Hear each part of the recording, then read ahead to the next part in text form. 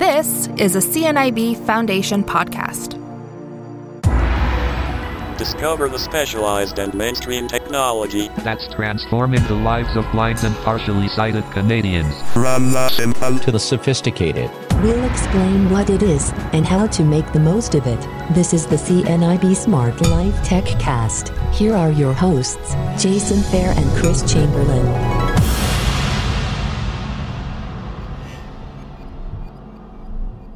Hello and welcome to this episode of the CNIB Smart Life TechCast. We're your hosts. I'm Jason Fair. And I'm Chris Chamberlain. So we are recording this via Zoom conferencing because we've got a guest speaker today. So I apologize if the audio isn't quite what it normally is. That's what we get with conferencing, unfortunately. But sitting with us virtually from Victoria, BC, is Tom Dekker. Hello there.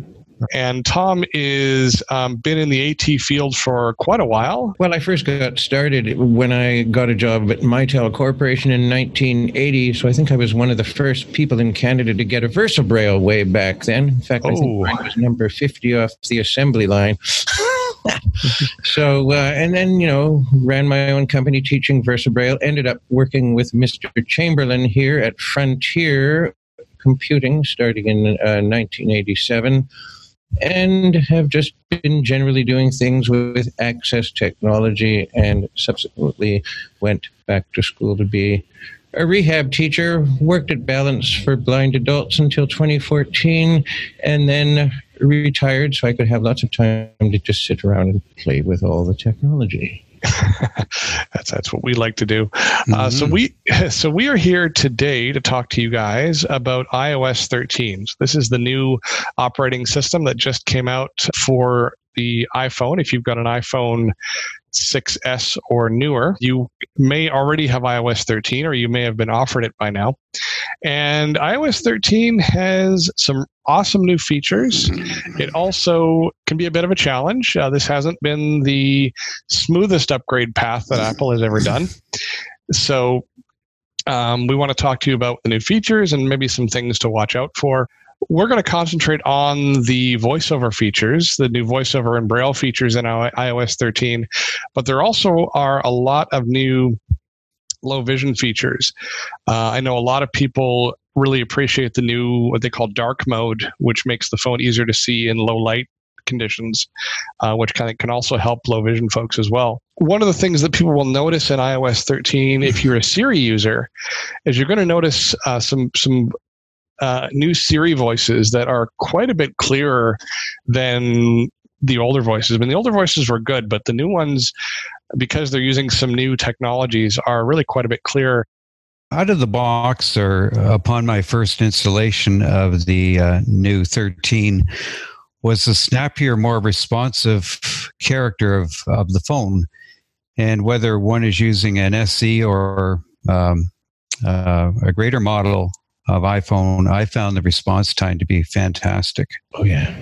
That is true. They really have cranked things up. You'll notice it especially when you move your finger around the screen.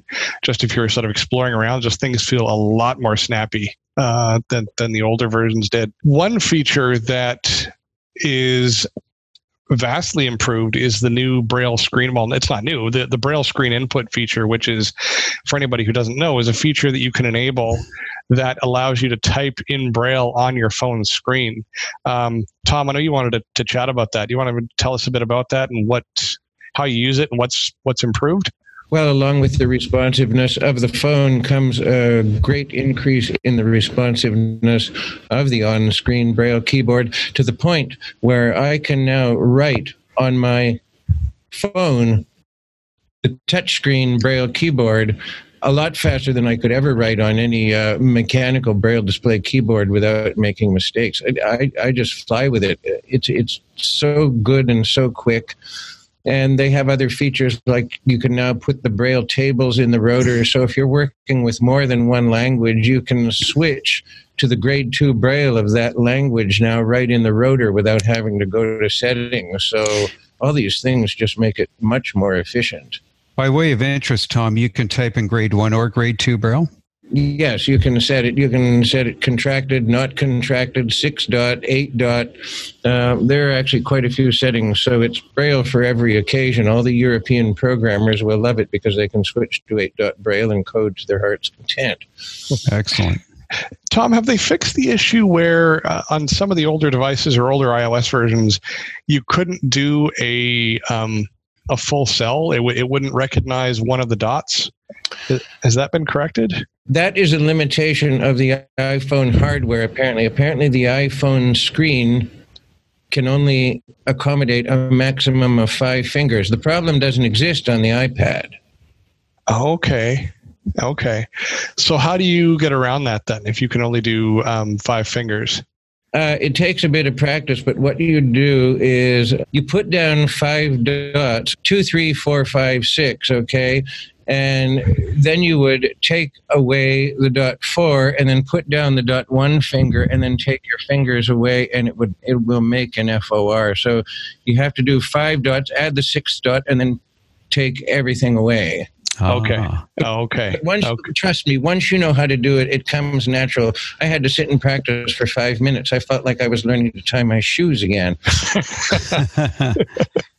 Yeah, I know. I'll be honest. I haven't spent a lot of time with the Braille screen input. I am a Braille user. I just, for whatever reason, I just haven't spent the time with it, and I really need to do that because I know a lot of people that use it and absolutely love it. I think the fun thing is I'm doing it on the bus, and people just can't resist, and you don't know how often. So, I don't mean to bother you, but what are you doing with your phone? There's nothing on the screen, and you're going crazy with your fingers. Yeah, people, because VoiceOver has this function called screen curtain, people have often come up to me and said, "Sir, do you know your phone's off?" And I'm like, "No, it isn't actually, but thanks for, I've had the same question. Thanks for letting me know." That's really cool. So the other feature that I think it's debatable whether it's a feature or not, I know a lot of people that really get thrown off by this. The iPhone has a new typing mode or typing method that allows you to, instead of just pressing on a letter and then releasing it, you can hold your finger on a letter and then it goes into what's called slide typing mode. And so what you do is you hold your finger on, let's say you're typing the word hello, you hold your finger on H for quite a short time. It's not long at all, like a second or so. And then you can just slide your finger to E, then L, then O. And it will figure out based on roughly where you've slid your finger, and you don't even have to be exact about it, that the word hello is what you want. The problem is that the activation time that you sit on a letter before it goes into word mode into slide mode is very low. So if you're the type that, and I do this, and I've been using an iPhone for a long time, if you leave your finger on the letter a little too long before you release it, it switches into word mode, and then all of a sudden you start getting things that you don't want to have. I think there's actually a setting to determine how much time, and I think you can actually set it to a longer time. You can, and Tom, do you know if that's in VoiceOver settings or in keyboard settings? I don't know. I just sort of saw it and went by it, and I played with that feature for about 5 minutes. And unlike the Braille display, learning to write an FOR character, my decision was this just isn't worth it. Yeah, I disabled that on my phone. Yeah, so if people want to disable that, if people are, because it comes enabled by default, and so if people want to disable it, what you want to do is go under Settings, General, and then Keyboard. And then in there's a slide to type switch that you just turn off, and then that problem goes away. So I know a lot of people that have wanted to do that because it can be a bit frustrating initially if you're not used to. And the worst thing is that the phone comes, if I'm not correct, iOS 13 arrives with that turned on as the default. So you've just switched to iOS 13 and you're trying to do stuff with your phone, and unless you know about this, you're like, what is going on? Exactly. For me, for a couple of days, it was really frustrating until I found out how to disable it. Yeah, exactly. The other thing that's really cool that I like about iOS 13 is some of the newer phones. So I think I figured out it's iPhone 8 or better you can replace a lot of the voiceover sound cues with vibrations. So you can turn off a lot of the voiceover little bleeps and bloops when you are swiping around and doing various things. And you can turn those into just very subtle vibrations on your phone. And it actually seems to speed things up a fair bit if you do that, because it's not having to play the audio cues. And I quite like it. But like I said, you have to have an iPhone 8 or better to make that work. Have either of you played with that? Oh, yeah. What I do is I turn the audio cues down real low, because you can now set the audio cue volume separate from the voice. Yes, that's right. So then you turn on the haptic and you turn the volume down real low. And by some weird psychological process, feeling the haptic at the same time as you hear the much lower volume sound of the clicks, I don't know, it just makes the phone less irritating to operate, and it creates an interesting multi-sensory experience, which I think actually does increase the speed of your navigation. Yeah. Chris, have you played with that at all? No, I haven't really. The way my phone's set right now seems to be pretty acceptable, although I should play with those and see if I can tune it up even more. Yeah, and it does, like I said, it does depend on the phone. So if you don't have an 8 or better, then you can't do it. Because I've got my old phone. I just got an iPhone XR, but my old phone was a 7, and it actually didn't have the setting to do this. So for whatever reason, I think the older phones have the Taptic, what Apple calls the Taptic engine in it, but it maybe isn't advanced enough or something to allow that feature. So one really nasty issue that people have noticed is that the status bar on iOS 13 is quite a bit harder to find. The status bar, for anybody who doesn't know, is the little strip at the very, very top of your screen where the time and the battery level and all that stuff is. What you might find is in iOS 13, trying to actually slide your finger around to locate that it's in a very, very small spot. And in fact, in one of the releases, and it might have been one of the betas that I used, if you were in an app, it was invisible altogether. You could not get to it. And on the home screen you could, but inside an app you couldn't. And that issue was bad enough that even if you had a gesture set up, and I'm going to talk about that in a second, even if you had a gesture set up to take you to the status bar, that wouldn't work either. So it was thoroughly broken, but that seems to be fixed. It's better in 13.1.3, which is the most recent public release, and it's completely fixed in 13.2.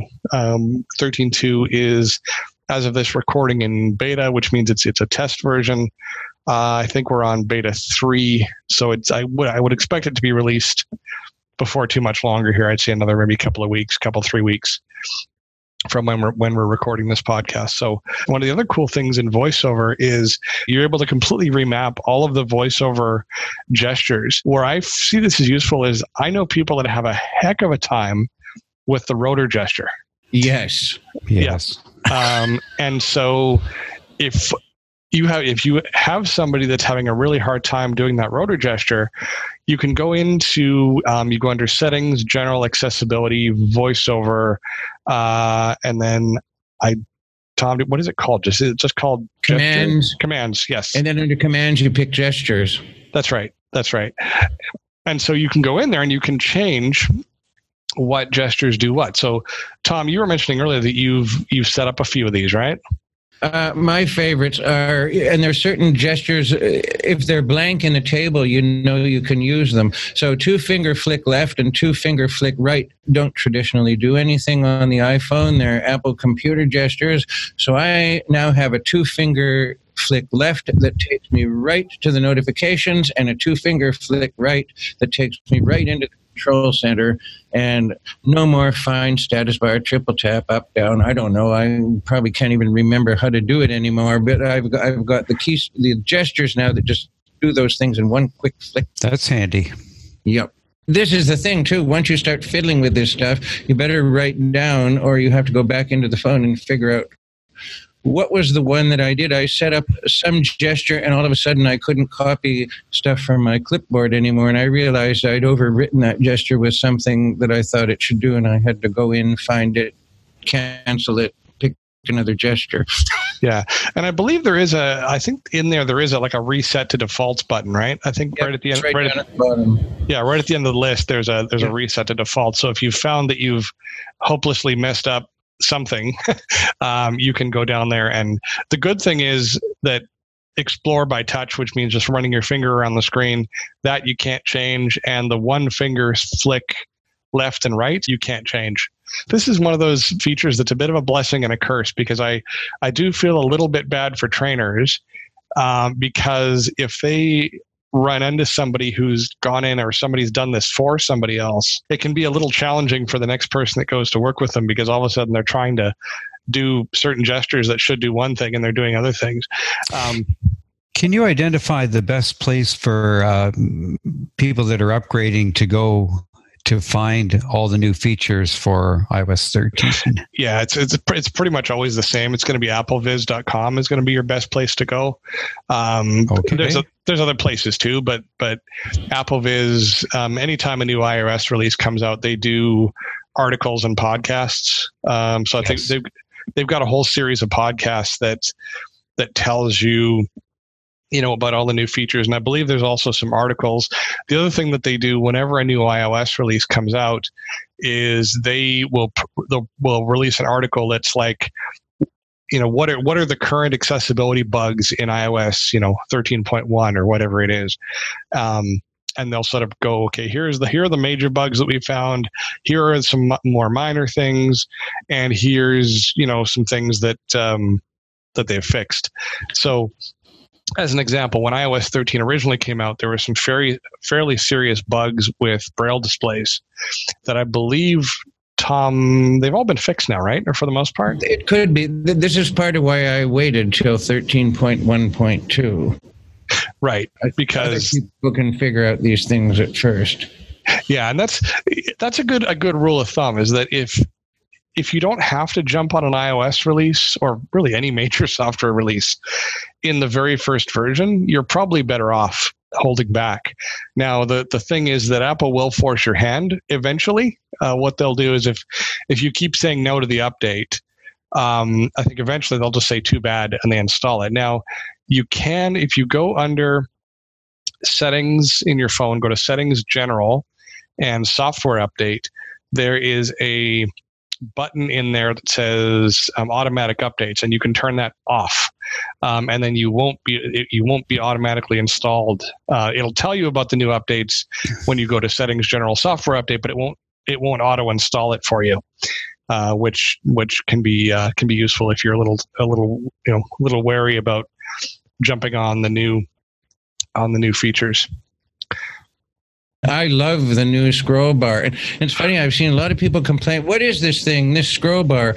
Well, it runs up and down the right edge of the phone, almost in every app, everywhere where there's stuff listed. So if you're in a document, you can 0% is page 1 and 100% is the last page of the document.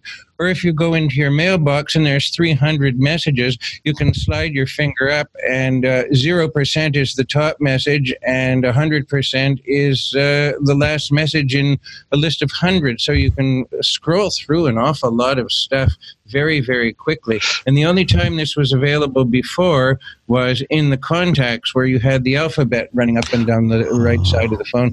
But now you have it in all sorts of places to scroll through all kinds of stuff.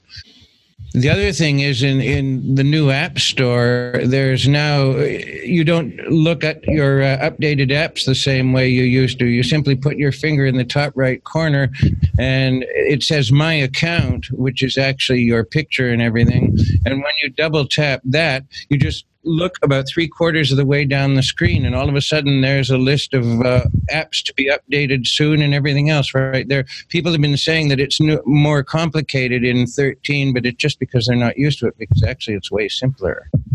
Yeah, it's just a different way of getting to the same information. So it lists the apps that need to be updated, and you simply tap on it and it goes ahead and does it? Yeah, you tap update all. And here's a trick. If you just want to back up your phone, it'll say that all your apps are updated. But if you put your finger on the top app in the list and then do a 3-finger flick down, it refreshes and you'll find out that there were some new apps since the last time you checked that haven't necessarily been included in your list. So whenever I'm backing up my phone, I always do that to make sure that the absolute latest versions of everything are part of the backup, which could be not a good idea sometimes, but I do it anyway. Now, do you guys set up your phone to auto-update apps? I don't, actually. I set mine so that I have to go and hit the update button or update all button. But you can, and I think the default setting actually is to just update things automatically. Mine is currently set to auto-update. No, I don't do it with the software. Oh, no. No. But your apps, though? A little more cautious. Apps are fine. Usually nothing bad is going to happen with an app. And if it does, the developer will fix it within a few days anyway. So. And it'll automatically update again? Yep. Yeah. And I mean, there has been some issues with some blindness related apps. I know Blind Square had some struggles with iOS 13. There were some issues around apps that use text to speech. So I know Blind Square was one of the ones that had some trouble, and I think they've now fixed that. And it seemed to more impact people that used multiple languages. There were some issues with voices not downloading as they were supposed to, but I think that's all been fixed.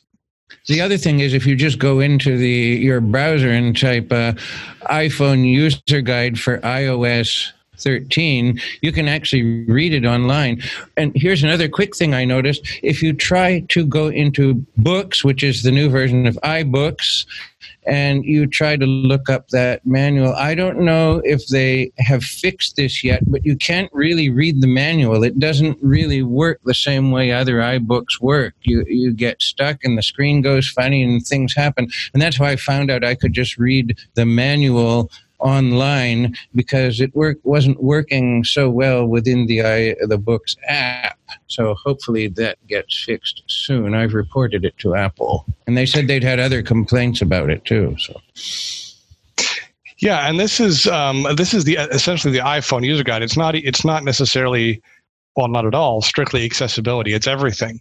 So it's the sort of the full iPhone manual that they might have included in the box, but nobody includes manuals anymore. But it's a full, quite a lengthy document. But it's quick to go through with the headings. Especially if you do it on the web, you can go through the headings very quickly, and everything's hyperlinked in the table of contents and everything. So you can find what you need very quickly, especially if you do it online. Well, Tom, thank you so much for coming on to the podcast and chatting with us. Oh, thank you. Yes, thank you, Tom. And you always are a wealth of knowledge where technology is concerned, and I think we definitely want to get you on in the future to get your perspective on all things assistive technology. It would be a pleasure. For feedback or suggestions, email us at techcast@cnib.ca. That's all one word, techcast@cnib.ca. For more CNIB Foundation podcasts, visit cnib.ca/podcasts. All right. Thanks, guys.